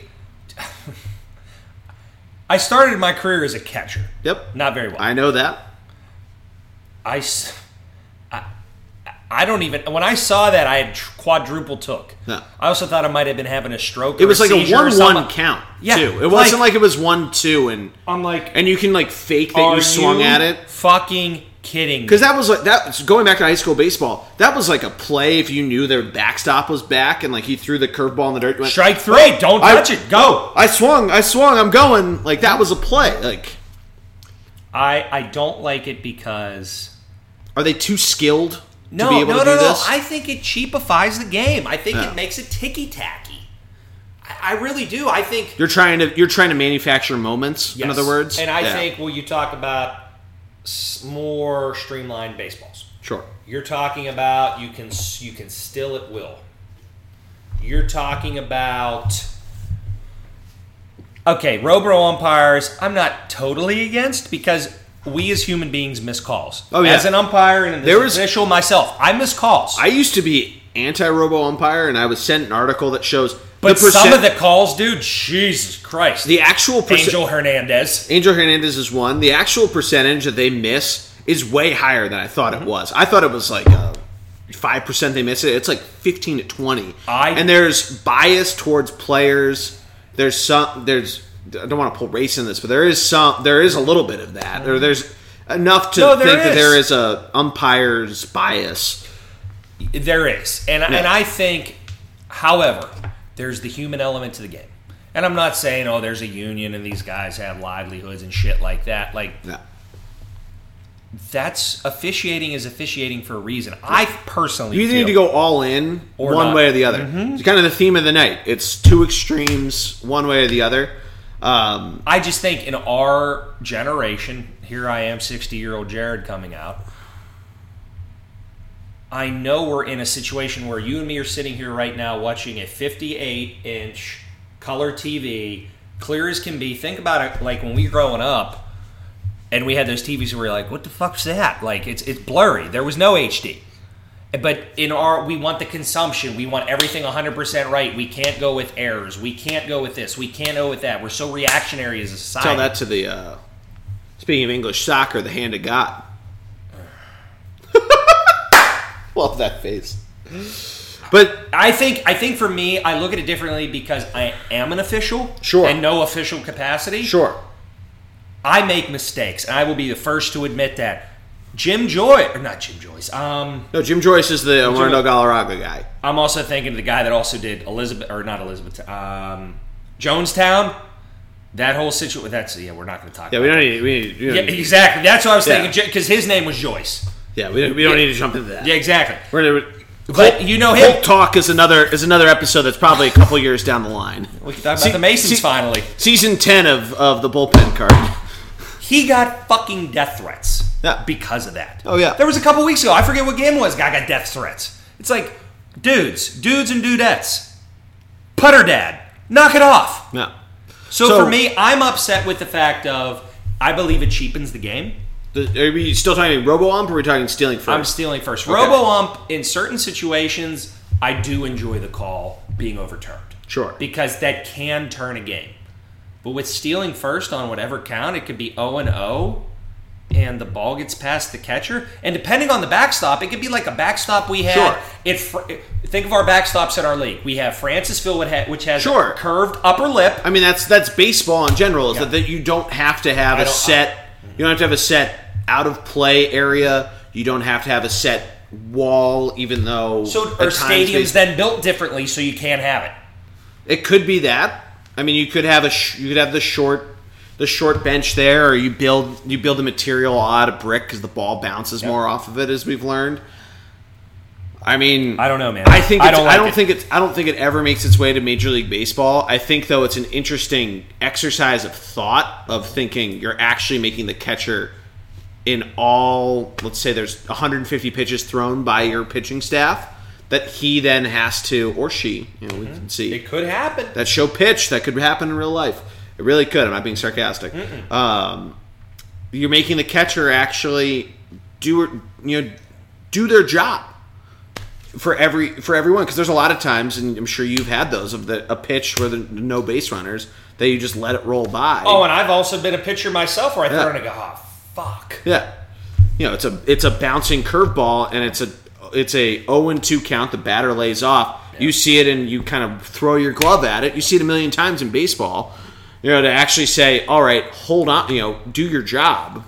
That's the intriguing thought that I at least thought of there. Yeah. It's really weird to see, and if you've seen the video, which it's a classic minor league where there's only one camera angle, so it's and zoomed may or may out. not be a Sasquatch in the outfield. There could be. I was about to make another Mets July joke of them, their one team burning their outfield, but we're not going to talk about that.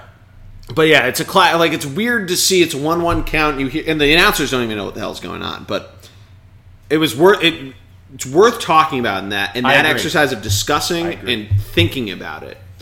But I don't think it's ever going to make its way to Major League Baseball. If it gets close, if it gets to AAA, then you really gotta wonder what the hell's going on. And there's going to be fucking theme nights out the wazoo. But I do think just to play devil's advocate, if it ever does make its way up, it would probably be if we're looking at a line of rules that get put into place, for those that do really hate this, it's probably like 25th right now of rules that Rob Manfred's going to install. You're going to see pitch counts before that. You're probably going to see, I would think you see ties in baseball before that.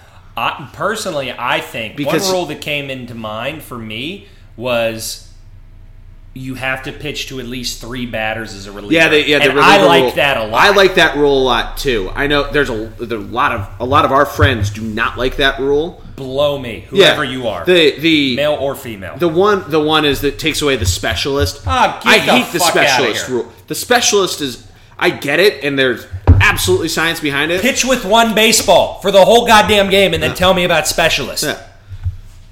Oh man, old man yells at cloud. That's very old. Wow, that was very old man yells at cloud. That's my dad. That's my dad saying, "I'll give you a $20 bill if you don't lose a golf ball for the round." Yo, yeah, that's Army George. Me and him, we had a moment. He had a moment right in front of his bench. We did. Yeah. Another story for another time. Yes. But let's move into.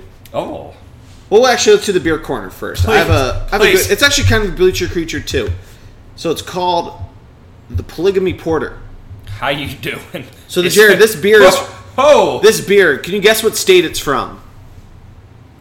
Utah. You're right. It is from Utah. Do you know what state banned it? Utah. No. Utah lets them sell it. Damn it. North Carolina. North Cadillac? Yeah, they don't like that the word polygamy is in the name of the beer. I don't that. Has nothing to do with polygamy. I don't like it. Has nothing to do with Mormons who notably do not drink alcohol. Dum dum dum dum dum. Yes, exactly. The Book of All. Thank you. Anyway. How you doing? Yeah, apparently it's I have not tried it. I heard this news story that North Carolina banned it simply for having the word polygamy in it, because polygamy is illegal in the state of North Carolina and in most states in the United States of America. They banned it for that reason. I just want to try it now. Yeah, now I want to try it. I want to go take find it to North Carolina and try it. Do you get arrested? That was the postulated question. It's banned in that state. If I drove from Virginia to North Carolina, first off, it's interstate trafficking. Actually, that's illegal too. Yeah, you're right. It's double illegal, and you can't have double jeopardy, so you're good. Ooh, Jared the lawyer. Guys, if you ever need help, find Jared there. And if you ever need a bookie, go to our friends at Schneckbook. Use the code RAVAGE as football is coming back to save yourself from Logan taking a lot of your money, because he takes a lot from the overhead. But we have the Schneckbook questions of the night, Jared. Okay, but I will. Putting us into the Schneckbook questions. Yes. I would be remiss if we didn't talk about Natter Days. Oh yeah, before we get into the Schneckbook questions. This goes right into our great strawberry lemonade natural lights. If you haven't tried Natter Days yet, oof. Oh my god, what a great! It does not taste like natural light. It's developed It tastes like strawberry lemonade. It does. It tastes like.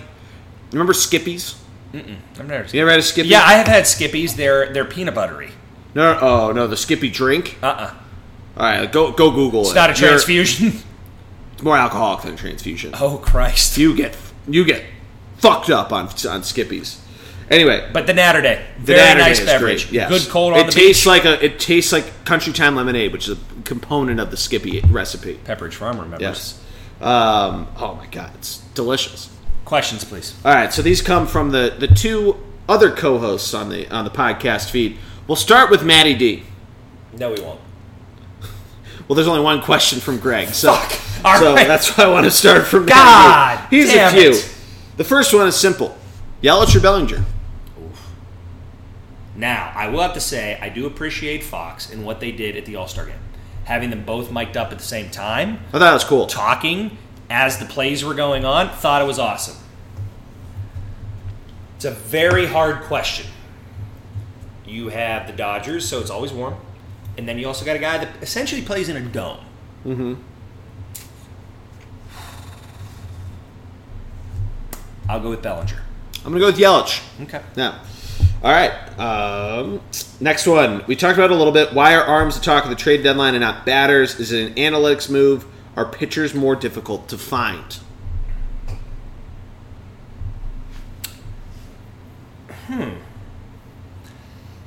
I think that when it comes to baseball, pitching is the number one thing you need. Yes. Because if you have somebody that can understand what batters do, can understand their tendencies, we're throwing a piece of lumber at this little white ball. It's like playing golf. You can hit it like I hit it and put it into just... Or if you're a good hitter, you understand how to hit a pitcher. But if you're a pitcher and you can look at a guy and be like, Jordy's sweating, I look what his foot's doing. It's like a quarterback in football. You see tendencies. So I'm going to go with arms. Yeah, so to answer his question, I think the reason why the talk of it is going back to that Royals talk we were saying when they made the back end of the bullpen so much more important and having that premium versus the have-nots that make the playoffs.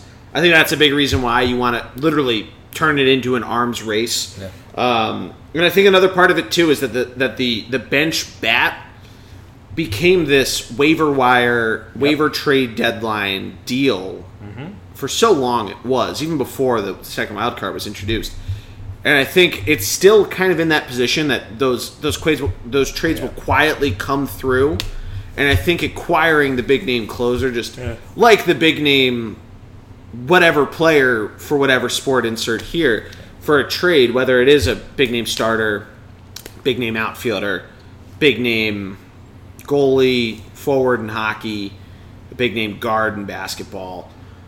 The NFL trade deadline. It's not really a huge thing, but if there is a big move, it makes a big splash.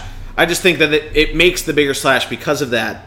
And batters, unless it's a guy that a team knows isn't going to re-sign, they have no interest in trying to ship them off because they still have them. They can try to run it back, coming back to the Colorado conversation. Yeah. I think it's a lot easier to do that, and pitchers are so much more on the move that it just takes a good pitching coach, like you were talking about with the Pirates, to find that groove that they trust their pitching coach a lot more than they do. Yeah. Not that hitting coaches don't have an important part of the team, but I feel like working on your craft, coming back to what you're talking about, is just so much more important with pitchers. And to answer the more difficult to find, I would say yes, because it takes a certain situation to work. With batters, you can plug and play so well, and you've seen so many teams be able to do it. So I think that's why a lot of teams just aren't as willing to let them go, because it's a commodity. It's a huge commodity, and because you can just roll it back at the beginning of the next season. Kind of off that same. What else we got from the mailbag? Do GMs not want to sign free agent pitchers rather than trade? Do GMs not want to sign free agent pitchers, but rather trade for better contracts? So I think this is in reaction to the Keuchel, the Kimbrel, all that sort of stuff. I personally feel that's just greed. Yeah, there's a lot that comes into aspect. it. And I think there's something that's going to happen. I hope it's not a labor stoppage, but I fucking would hope that that's more important than a goddamn steal in first base. Yeah. Yes, again, coming Old back man to that. Yelling at cloud. That's not again. That's like that stealing first base. There's a lot more prevalent things. The Atlantic League, yes, they've partnered with Major League Baseball, but I don't think Major League Baseball is going to take unless they really figure their shit out. I don't think it's going to happen. Huge. Talking bigger picture from Matt. Are MLB super teams still a thing? I say yes. You saw the Dodgers last year. Granted, they didn't win the World Series. The Yankees effectively are, even though their pitching staff is forever. The Red Sox are. Yeah. I mean, the Cubs. Yeah, the Cubs have been. They just haven't been back to the 2016 Cubs. I mean, the Stros. Yeah, the Astros. They're quietly a super team. The interesting point that you get with that question is that there are teams that are actively tanking right now, so teams can acquire assets very quickly. Granted, there's a luxury tax in baseball, so there isn't as much of the late 90s Yankees that build up and all that stuff, which I think is where the spirit of Matt's question comes from. And Matt, please let me know where I'm wrong. But I think yes is the short answer. Yeah. We're going to go over to Greg how you doing? Before we answer the last two questions. Is Bryce a likable baseball superstar? So this question came up. I listened the other day to 97.5 The Fanatic here in Philadelphia. My preferred out of the two stations. Yep. Less South Philly. But that's my take on it. New home for me. So you have Brash, not married, just married Bryce. Mm-hmm. And Bryce signed a new contract, pregnant wife Bryce. Mm-hmm. I personally believe Bryce is getting an unfair take with what he's doing. I had this argument with the guy on the train today. It wasn't an argument. Ryan Howard struck out a lot. Oh, yeah. Ryan Howard missed a lot. Oh, yeah. That's what happens when you have a power hitter who's an outfielder who's Left-handed. 26 fucking years old. Left-handed and can't hit left-handed breaking balls. Forearms are bigger than my thighs, and I got tree trunks. I think Bryce is not as brash as he was. I think he needs to become more. He's, to me, and I thought this from the beginning, the modern-day Pete Rose here in Philadelphia. That's actually a pretty good take. And Pete Rose, I think, said something similar coming into the season.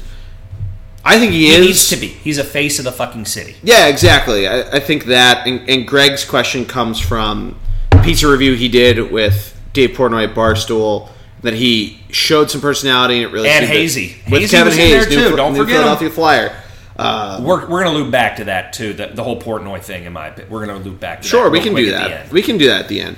No, but so he was loved in Washington, and that's why they were so hurt when he left. We were so excited to have him. But a year ago, we didn't like him. Exactly. The thing that happens with the weird thing with Bryce Harper is that, and I think it's you need to get to know him. He either needs to be on your team or you need to be in the media. Because I remember a year ago, the Phillies played the Nationals on Sunday Night Baseball, and Matt Vasgersian, Jess Mendoza, and A-Rod spent the entire game talking about Bryce Harper. When the Nationals took over, the Phillies were leading until the seventh inning, and classic Phillies bullpen blows the lead. When they took over, it sounded like they were the Nationals broadcast team. They were so excited for it. It wasn't even Bryce Harper that hit it. Yeah. Rhys Hoskins hit a home run, and they're talking about Bryce Harper's swing. I think the media loves him, or the national media loves to talk about him because he's a face of baseball, not just even the Phillies or the Nationals at the time. They love because they get to know him, and we've gotten to see him in Philadelphia, and we've gotten to know him here. And if he ever were to leave, if he's still playing baseball in 12 and a half years and was to go to the Yankees or even back to the Nationals or the Cubs or whoever, injury on the soccer field as we go to or Portland. It's a weird. You hit the nail on the head that he gets weird. Kicked in the head. Yikes! It's a tough hit. Oh no! I hate to interrupt you, but bonk! Oh my God! He's Jesus Lord! Really bad radio here. Guy got back kicked on a weird Jesus Lord in this Portland Orlando soccer game. But wow! To answer the question, yes, I think he is. But the bad shake take that you made is absolutely correct because there's such a weird portrayal nationally, and you see that with superstars in general. And I don't know if that's just the 2000s in sports, because I feel like LeBron's certainly seen that. LeBron's not on your team, you don't like LeBron. Yeah. There's Tom Brady, Peyton Manning. Don't look at my lemonade, then you have my lemonade, and I'm like, I like that lemonade. Yeah, exactly. I like that natter day. Yeah. But so, I think Bryce needs to be brasher. I think Bryce needs to take a stance, and I think right now he doesn't want to offend the city with anything. But I think he needs to come to the point like. Well, you see the passion come out during these games, and I think he doesn't want obviously in his rookie year that's a clown question, bro. You had all that stuff when he was a teenager and he's so young and all this different stuff. I don't know if he's now going to be a dad and all this stuff, so he wants to be more mature. I don't know if it's that. I think, though, people in Philadelphia certainly like him, and the ones that didn't like him in the first place and didn't want to change their opinion. Marlboro Township guy got kicked in the head. Oh, yikes. But the people who change their mind on him and say they're paying him too much or anything like that, or he strikes out too much. Look at Rhys Hoskins. But look at what Ryan he's Howard. Brought to the city. Exactly. We talked about it at the top of the show. He's brought a lot of attention to the team, something that the Phillies desperately needed, something that I talk about that the Flyers desperately need in this city, that the Sixers, Eagles, and Phillies are taking a lot of that market share. And Bryce Harper's a lot of the reason why the Phillies are still in that conversation, because the Sixers really have surged back in terms of the fandom. The Union are getting more popular. Soccer and MLS are getting more popular in this country. But yeah, to answer Greg's question, I think yes. And he said his comment was in the pizza review. Got to see the side of him that I've never really got to see before. I think part of that's just because he's never been on the Red Sox, so you don't really get to see that. We do. I mean, I want to quote it at you, Greg. It wasn't a clown question, bro. Yeah, it was not a clown question, bro. The actual clown question was a really bad question. For those that don't remember, Bryce Harper got asked because the Nationals were playing in Toronto if he was going to be drinking because he was 19. And Bryce Harper responded as such. He's also Mormon. So Matt's last two questions are both trade deadline related. We talked about it a little bit as we went through teams. Who is the best trade deadline arm? I honestly cannot answer that. I think it's Will Smith. I think reliever. I don't know if Kirby Yates is getting traded out of San Diego. Yep. Madison Bumgarner might be able to make an impact. He might be a huge deal. It's not like Justin Verlander when he left the Tigers, though. And then little predictions that Matt wants us to make. Who are the surprising sellers and buyers at the trade deadline? Is this like a hypothetical or really is going to happen? We can do both. I mean, we can have a little bit of fan fiction or not. I mean, I think a surprising seller that comes out of nowhere might be. I think the bigger surprise is how much San Francisco lets go. I think that's probably the big storyline on selling. Buying, I think it might not be surprising, but I think we see the most buying action out of a team.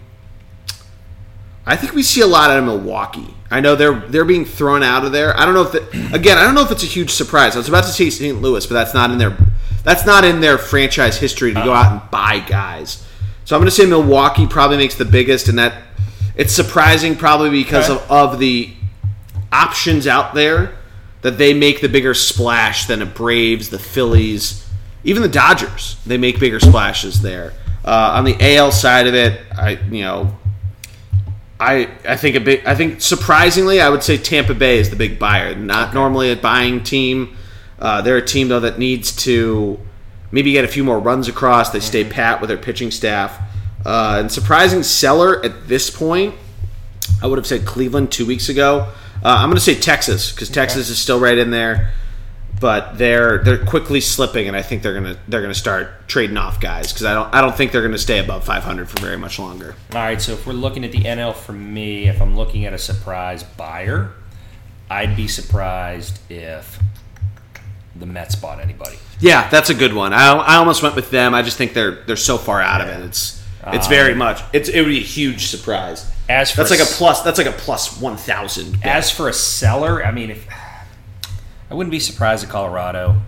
I'd be surprised if that's a good surprise though, because it would be huge because they have so many good offensive assets they could sell that they could, if they are selling any of them, they're going to get a king's ransom for. They're not trading Arenado. They just re-signed him to a huge deal. But if they were to say like, come get David Dahl, we're accepting offers for him. We're not accepting offers for Charlie Blackmon. Certainly not for Nolan Arenado. David Dahl. I'm just pulling up the rest of their roster too of like guys that you could say would be flying off the handle. Yeah, but that's a really good call, Jim. All right, we'll go over to the AL. Surprising buyers. Ian Desmond, that's what I was looking for. Okay. Sorry. I would be surprised if I saw anything. I'm skewed over here. I'd say the Astros or the A's. I'd be surprised if they bought anything at the deadline. I mean, for the most part, really stacked, solid teams. Yeah. The A's, the Astros, the Angels. Go with the three A's. I'd be very surprised the Angels bought. Yeah. The A's, I'd be surprised too because it's Billy Beane. Yeah. He's done it before, and I don't know if that makes him testy to try to put his toes back in the water there. But he obviously builds in analytics. The Astros, I wouldn't be surprised if they build a team because they do that. They actually go out and acquire an extra starter to be a long-term relief guy or a long relief guy or a guy who's normally a starter that they bring off the bench or plug and play him in, maybe not necessarily platoon. Mm-hmm. But I wouldn't be totally surprised there. And then if we're going with sellers, I'd be surprised if we saw anything because you really haven't heard anything. They're very middle of the road this year. Maybe the Blue Jays. I wouldn't really see anything from them, or I would probably go with Detroit. Yeah, Detroit would be a bigger surprise. Yeah. I feel like Toronto, there's a couple guys that they're going to throw out. Marcus Stroman, I feel like, is basically he's gone. I know I'd like to see him in the Phillies uniform. I know a few people aren't necessarily in agreement, but I think he'd be a good addition, especially given the starters the Phillies have currently. Who? Yeah, exactly. Oh. May I go back to my Portnoy point? Yeah, I'd love to hear your thought on it. So the last couple of days, I follow Barstool. I follow Presidente on Instaham. I don't like the fact he's trying to say, I want to bring Philly up. I'm the captain of Philadelphia, things like that. That's his whole shtick, though. I get that, but that's like me coming in from Pittsburgh and saying, oh, I'm the captain. Look at me. I am the captain now. That's his whole shtick, though. I don't care if it's a shtick. It's like, I get it, but if it's going to be your shtick, don't bring in Bryce Harper. Don't bring in Kevin Hayes. That's like the whole Team Portnoy thing, though, that they do at Barstool. Yeah, that's been a thing for. I don't know if it's when they first did when the HQ started, when Barstool really when they got bought out, and they this really is nothing blew up. against Barstool. Let's put it No. there. We both love Barstool. We both are big Chicklets guys. We make a lot of Absolutely. references to it. Pardon my take, foreplay, all that good stuff. To me, it's like I've talked about it on podcasts I listen to with him. don't make shirts. Don't do all that. I mean, you look in the command center here. There is more Pittsburgh shit. I even put the flag. The flag is now proudly. I think the Team Portnoy Phillies one has been around since Bryce Harper signed with the Phillies. And again, I'm talking about the Philly with the C and then Portnoy on the back. Yeah, the Philly is Portnoy country. I mean, yeah, I'm not a fan. I think I won't say it's crass, but it's very distasteful in my mind because I would never go to another city, regardless of my fandom or whatnot, to it. The Team Portnoy crowd is very, and I love Dave. But before Barstool originally came to Philly, I've been reading it since I was in high school. Yeah. So it was originally Boston and New York. Yeah. Boston was the only one I read until Philly, and it was Philly and Boston. I've read Dave forever.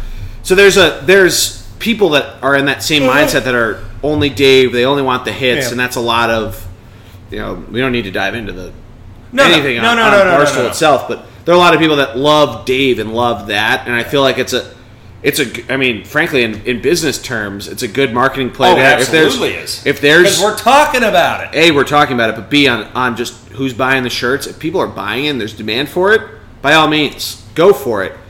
I get the sentiment of that it could be crass or what it is, but you know what? Good for you, Dave. I'm glad that he came down and has done a couple reviews, because the first one he did when he did Lorenzo's was mainly just to make fun of Alshon Jeffrey. The pizza. Throwing the pizza. Come on. That's to make fun of Alshon Jeffrey. So good for you that you're coming down and taking it serious, because the PMT guys came down when the draft was here. Some of the foreplay guys have come down and played some of the courses around here. And you got a nice shout out the other day from Riggs. Yeah, I did get re-insted by Riggs at the breakfast tournament we played at Gulf Mills. And Trent and Foreplay itself. Oh, nice. Yeah, it was all three of them. Nice. And I doubt any of them listen, but the offer still stands if they want to play. Gulf Mills is open. How you doing? Yeah, the assistant pros are big stoolies, as am I. But yeah. That was just my thoughts. No. And I'm glad we got to talk about it, especially because that was part of Greg's reasoning for asking the question. But Jared, anything else as we wrap up now? This has been a fun megapod. I mean, it has been. I don't think we've ever gone 2 hours on a pod. Yeah, we're at 1:45 right now. All right. I mean, I can say, it sucks that it's 3 softball games in 11 weeks. Yes, it does. It's just been a very interesting time here in Philadelphia for whatever reasons. Good, bad, indifferent. But it's funny that it's only Thursdays that it rains. Oh, Christ. It's not always sunny in Philadelphia, folks. Don't let it fool you. But no, we are in a weird weather pattern. It's going to go up to 100 on Saturday. Might be like 115 with the heat index, so I'll be running at some point, so I might die. So this might be my final farewell. So bon voyage, Avida's and glad to have you on. Dude, it's been great. You can have the command center. All right. And all the license plates on the wall. Take that as your last will and testament. We'll keep recording then. it's... I just think, I gotta say, on the essence of time as well, it's not the longest. Greg and I once did like a 2.5 hour. Ooh, pod. One day we'll do a round. We should do a round table. Yeah, we could. Me, when Greg next comes down, we could get something going for a bit. If we could do it on the roof without the wind, that'd be excellent. Yeah, we need to get like a tent or something on your roof to do it up there. What are we gonna get, the blue tent like in the NFL when we're injured? That could work. Or like headsets where we're like this talking. Yeah, exactly. No, I think I'll leave it at this. We'll see what happens with the Buccos and your Philadelphia Phillies here this weekend. We'll have a little bit of fun with it. We got the Mayor's bet going on. We can't do that. I'm at least, out of the two of us, I own jerseys for both teams. So, we can't even do a jersey bet. Jordy's being a degenerate and I think winning money right now. I am. Erickson Profar, huge home run. Oh, huge home run for the Athletics right now. They're up 3-1. Yeah, so I had him on Daily Fantasy. Glad we got to do it, Jordy. It's been a while. I appreciate you as always, and wrap us up, bro. Yeah, as we said at the top, thank you first and foremost, Jared, for having me. Always at the command center. We'll get it. Joe P, Lauren, Mike, and Cooper. And Cooper the dog. Thank you to them. Make sure you guys like, share, subscribe. Like I mentioned at the top of the show, follow us Podcoin, iTunes, Stitcher, Spotify, wherever you get your podcasts. Leave a 5-star review. I'm going to check reviews that are new and give shout-outs. Hopefully now that I have an income again, I can get some merch, and we can maybe do a little raffling of stuff. That's a Greg Piatelli idea, so you know it's golden. Wow. Yeah, but you got to bankroll everything. He's not bankrolling anything. Yeah, everything comes from this guy. Get that Vanguard money, Matt. Yeah, I mean, I like the stock gets distributed evenly that way to the only one paying for it. But anyway, make sure you follow us on Twitter, ThunderBLG, Thunderball Sports on Instagram and Facebook. For my man Jared Barnes, I am Jordy Cannell. Have a great weekend, everybody, and go Phils! Stay classy, Philly.